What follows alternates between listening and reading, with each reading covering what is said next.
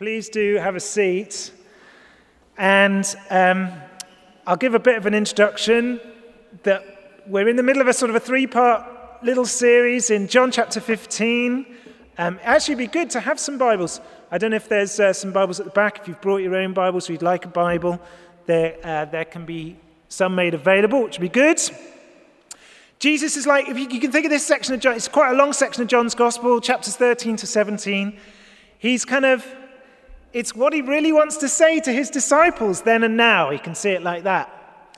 He took a long time, and John the Apostle recorded it for us. These are the things that Jesus wanted to say to his own.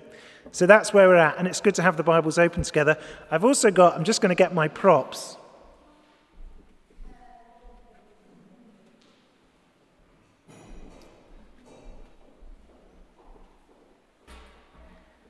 I have some no expense spared props for you today.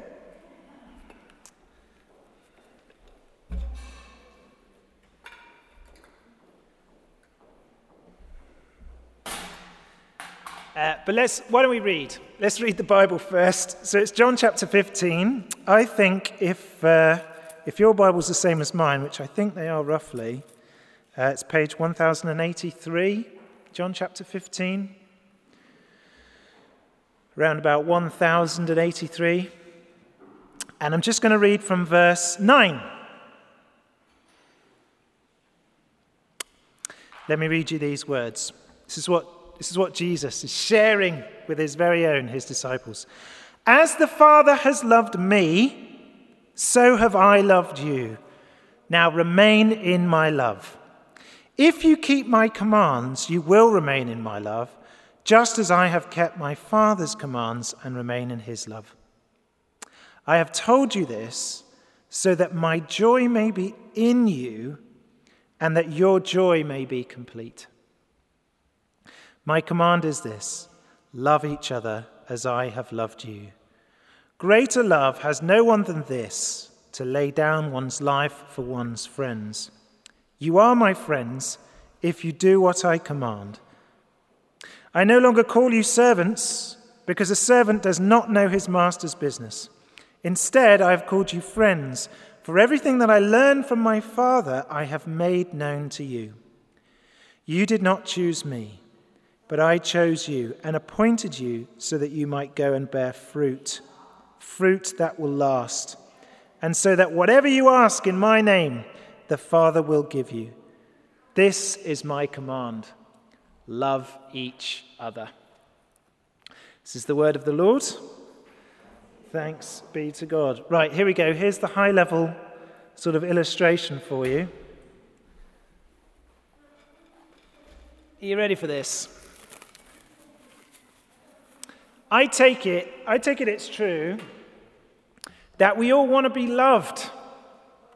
I think that's true, isn't it? We all want to know the care and concern of others for us. We want to know that we're missed. We want to know that we're precious. It fills us up. It makes us whole. So when you spend time with me, I feel loved. When you, when you make me a nice meal, a meal that I like, you've really taken some care over it and you've made it just the way I like it, I feel loved.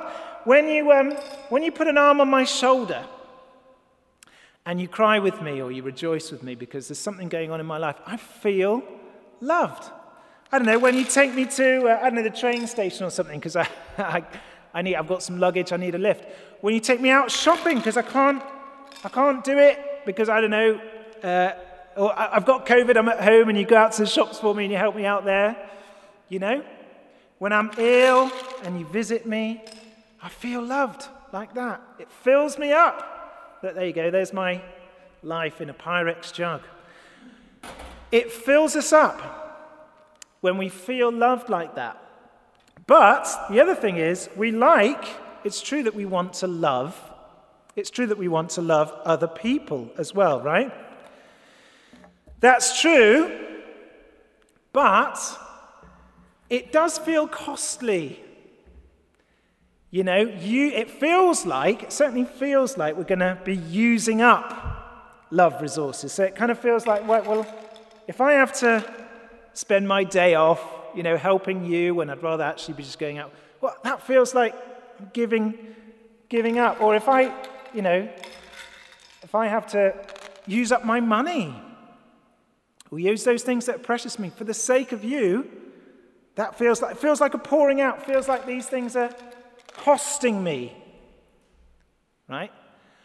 It's a very, very crude illustration, this, but the point I'm trying to make is, if we see ourselves much like a sort of a Malteser jug and we need filling up, and that's we get resourced, we feel loved, and then we give it out like that, then it can get us into a bit of a deadlock, right? Because I'll want to love the kind of people who might love me back, because I don't want to be empty.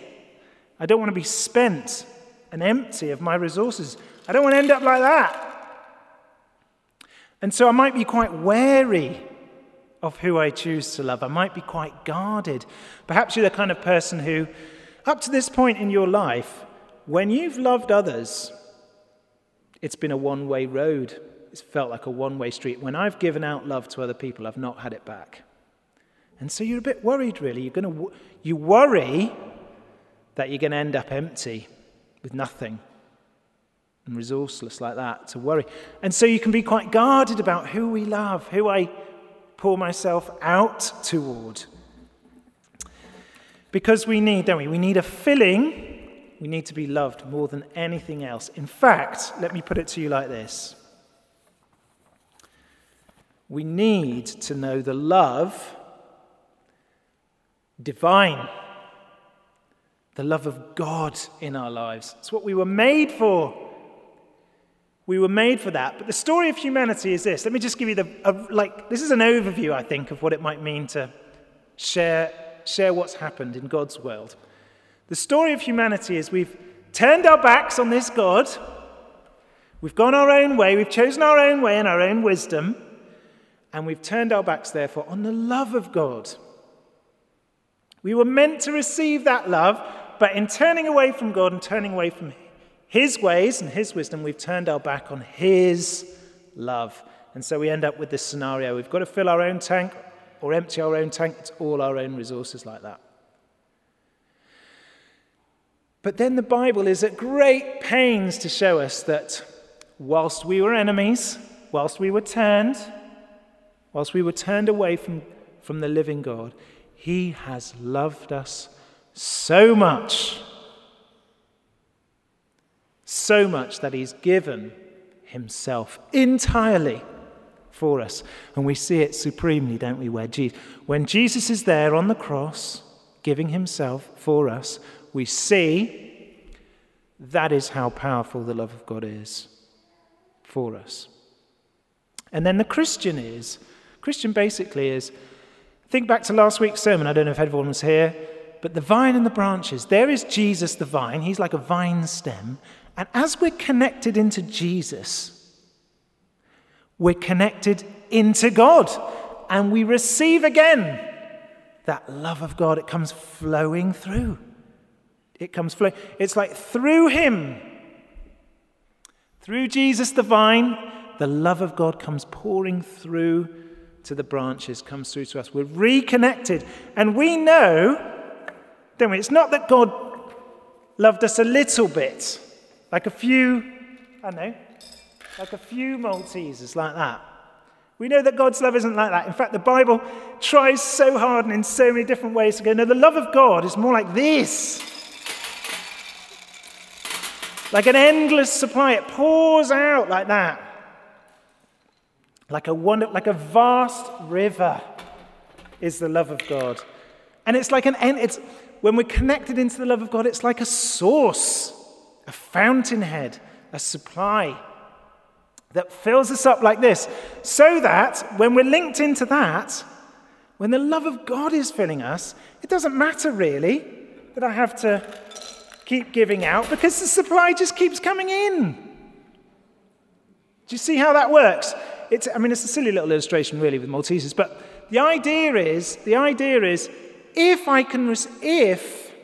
connected to Jesus, I'm receiving the love of God into my life and into my heart, then that frees me up. It enables me to love others, to pour myself out. It might be an outpouring. Yes, it might be a self-giving. Yes, it might be sacrificial.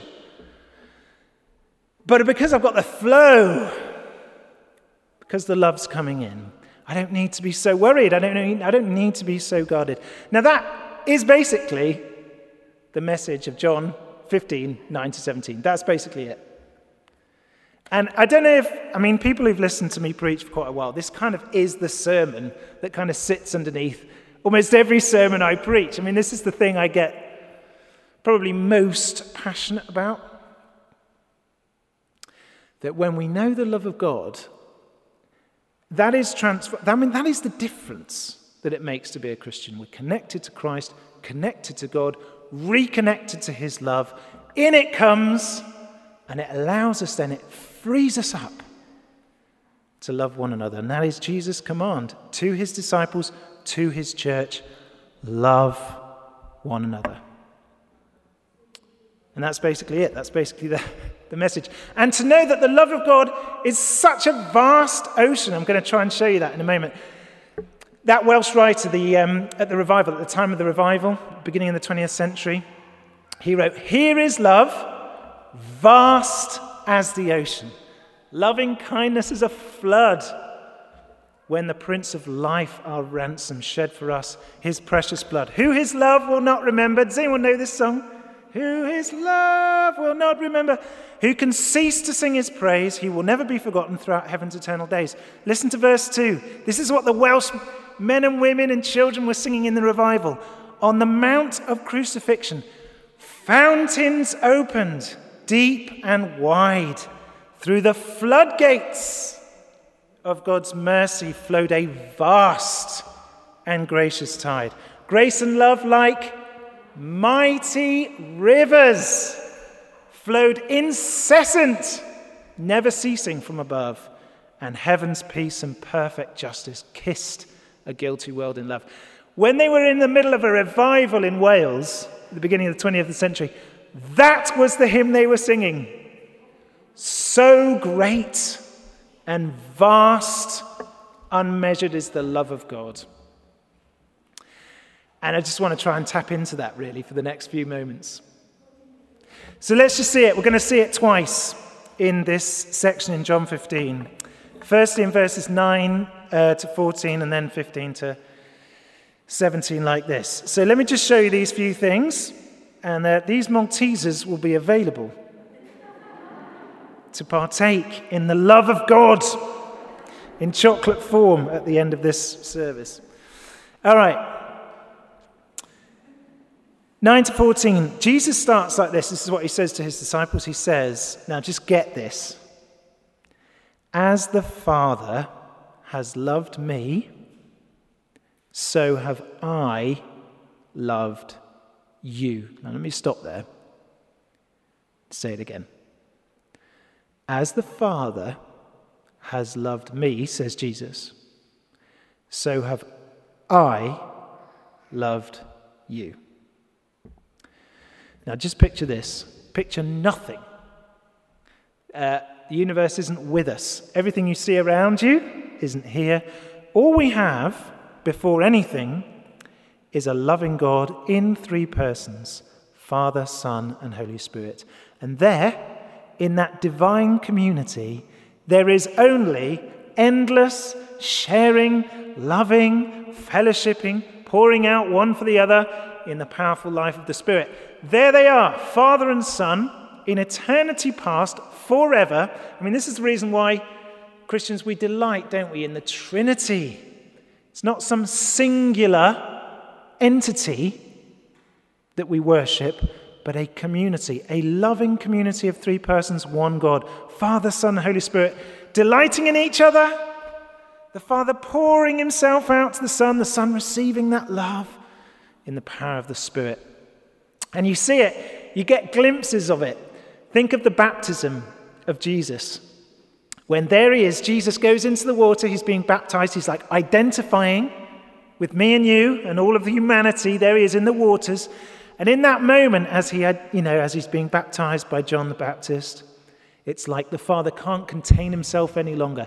He sort of shouts out from heaven, "Here he is!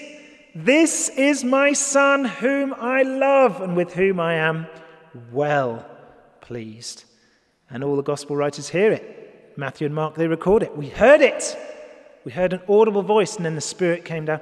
It's like the Father just burst forth. I can't contain it any longer. I'm going to speak it out. I love you. I'm pleased with you. Now, see, Jesus, he receives that kind of love. That's the love he receives. Right? And he's saying in this verse, the love he passes on to us is unhindered, unabated. He doesn't funnel it. He doesn't restrict the flow. He doesn't say, well, I'm receiving this awesome, loving grace and fellowship with God. I'm going to give you a bit of that. I'll give you a little taster. You can have a bit. I'm going to funnel it a little, just restrict it. You can taste it. No, he goes, as the Father has loved me, so I have loved you. I've opened the gates right up. The floodgates are right up. I'm just a channel.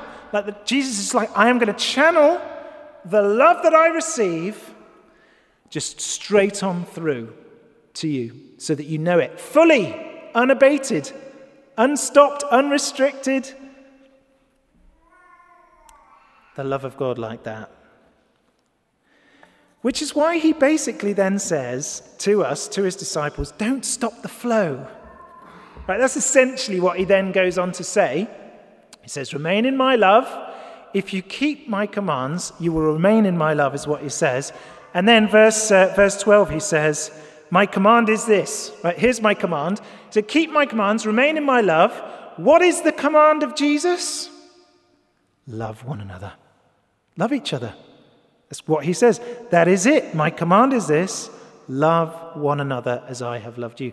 Don't stop the flow. As Christians, we're receiving the flow. Here it comes from God like a mighty river flowing down through Jesus to us. And then Jesus is saying, don't stop the flow. Do you know we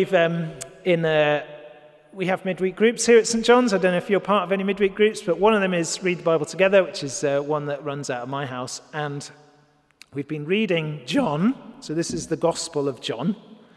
And he also wrote some letters. He wrote 3 quite short letters. And he's very, very passionate about this subject. In fact, he says, to the point where he says multiple times, if you hate a brother or sister, you're not a Christian. I mean, he actually just says it as bluntly as that. He goes, he cannot imagine, basically, anyone who's received the love of God, it's just not possible not to love a brother or a sister. He said, no. That won't happen. He said, if you don't love one another, if you hate someone in the church, if you hate a brother or sister, you're not a Christian. He's so straightforward. He's like, if you know that flow, if you know the love of God like that, it can do nothing else but resource you for loving others. That's what he says about 7 times in 1, 2, and 3 John.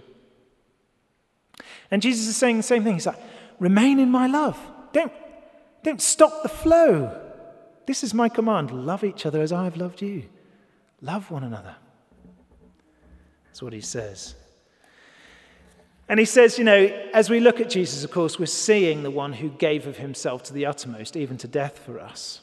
And he says, greater love has no one than this, and he gave up his life for his friends. And so if you feel that kind of love, limitless, the limitless love of God coming toward you like that, where God has said, I will do anything for you, anything, then he knows that will produce in his disciples the same sort of love. I'll do anything for you, dear brother. What is it you need? What is it you need? And you notice he says, I say this, he says this to you, that verse there, I say this so that my joy may be in you, and your joy may be complete. Joy! Isn't it true to our experience? Check me out on this one. Is it not true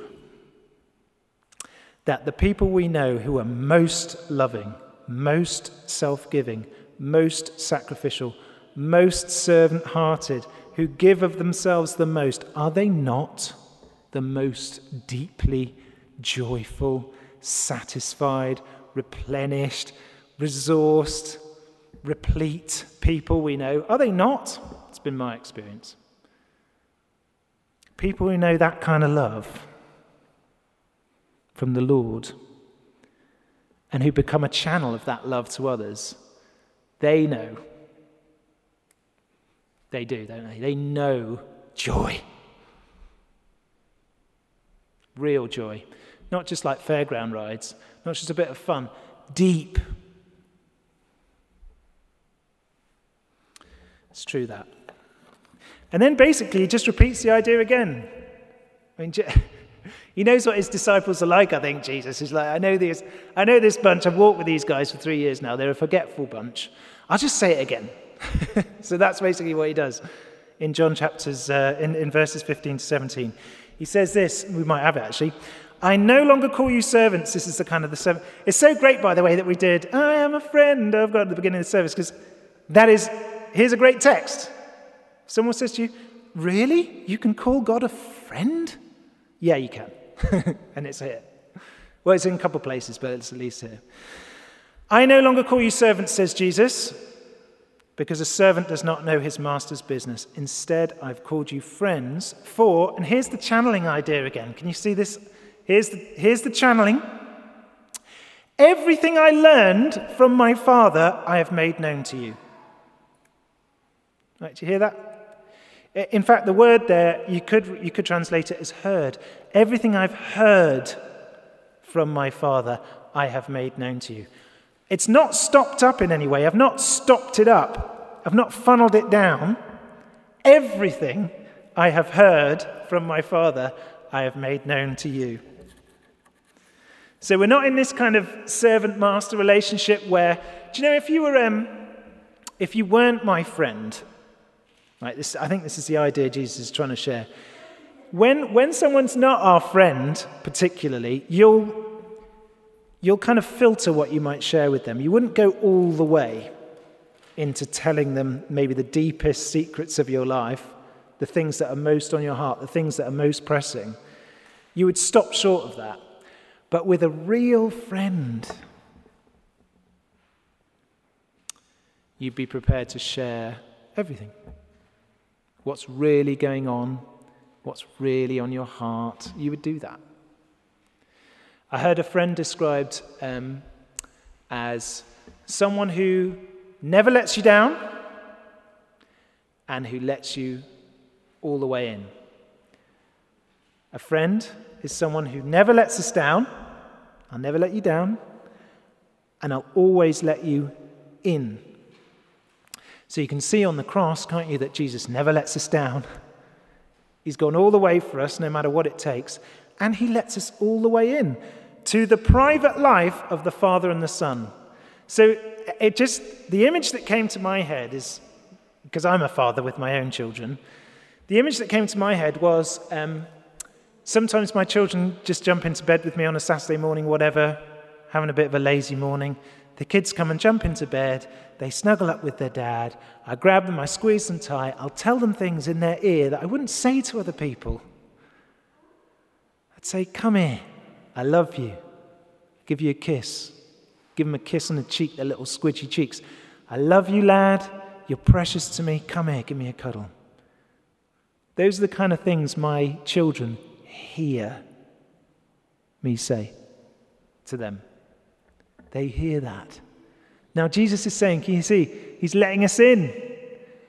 What I've heard my Father say to me, I pass on to you. It's the same with the wisdom. It's the same with my own children. If there's anything I've learned in life, if there's any wisdom I have in life, if there's anything I think, that's worth sharing, of course I'm going to share it with my child. Right? If there's anything I think would be helpful for my children, I'm going to share it with them. Similarly with Jesus, he hears and he shares like that. It's so close. It's wonderful, isn't it? And then he does the same thing. So given that this is the kind of relationship we have, this is the flow, given that that's the situation, he says, go and bear fruit, fruit that will last. Fruit that will last. Go and do it. Go and do likewise. Don't stop the flow. As it's coming down, keep it going, keep it flowing out to one another like that. And then finally, I'm going to just touch on a verse that I didn't really speak about last week, which is that one that usually gets us thinking as Christians, the one where Jesus says, whatever you ask for in my name, the Father will give you. Right? Whatever you ask. We had it in verse 7 last week in a very similar way. Whatever you ask for in my name, I will give it to you. And that's true, isn't it? Because if you imagine yourself in the middle of this flow of God, the love of God coming through Jesus to you and on through to others, if you imagine that kind of life where you are concerned for brothers and sisters here, we're concerned for loving one another passionately as the Father has loved us, where those are our core concerns, Jesus is like, ask for anything. Ask for anything. As you go about the project, as you go about Project Love One Another, Jesus is like, as you do that, remaining in my love, loving each other, ask for whatever you like. We're into that. Jesus is saying, my Father's really into that. So ask for anything you want. And he'll give you the resources, he'll give you what you need to love one another, to fulfill this command. I'll give you all of heaven will open up for this. Project Love One Another.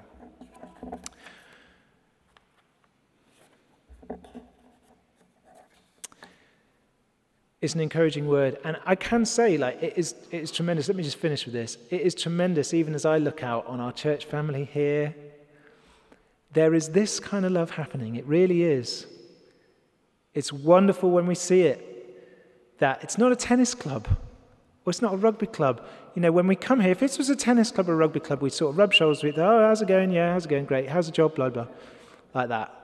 That would be the kind of thin community, like sociologists talk about thin communities. But what we have here is much thicker. People are saying, what can I do for you? People are sticking around saying, what is going on with you? Tell me, how are you? There's prayer for one another. There's people reaching out to each other where there's need. I know those things are happening. The love of God is coming in and it's flowing out. Love one another so that my joy may be complete. Shall we pray? Let's pray. Just think of the Maltesers and that illustration there, the love of God, a vast and mighty river poured incessant from above, a gracious tide. It's so boundless, it's so measureless, it's a torrent. Lord, to just know and receive, to remain in that love will compel us like nothing else to love one another. And I pray, Lord, that as a church family here, we would so know this love of God that it would be meted out, it would be worked out amongst us in powerful ways. Lord, we pray for those who have need. We pray for those amongst us who are sick. We pray for those who require a listening ear. We pray for us as we go about doing these things for one another, even in this service, even after these few moments over coffee. Lord, make us channels of your great love for us, reaching out to one another. And we pray in Jesus' name. Amen.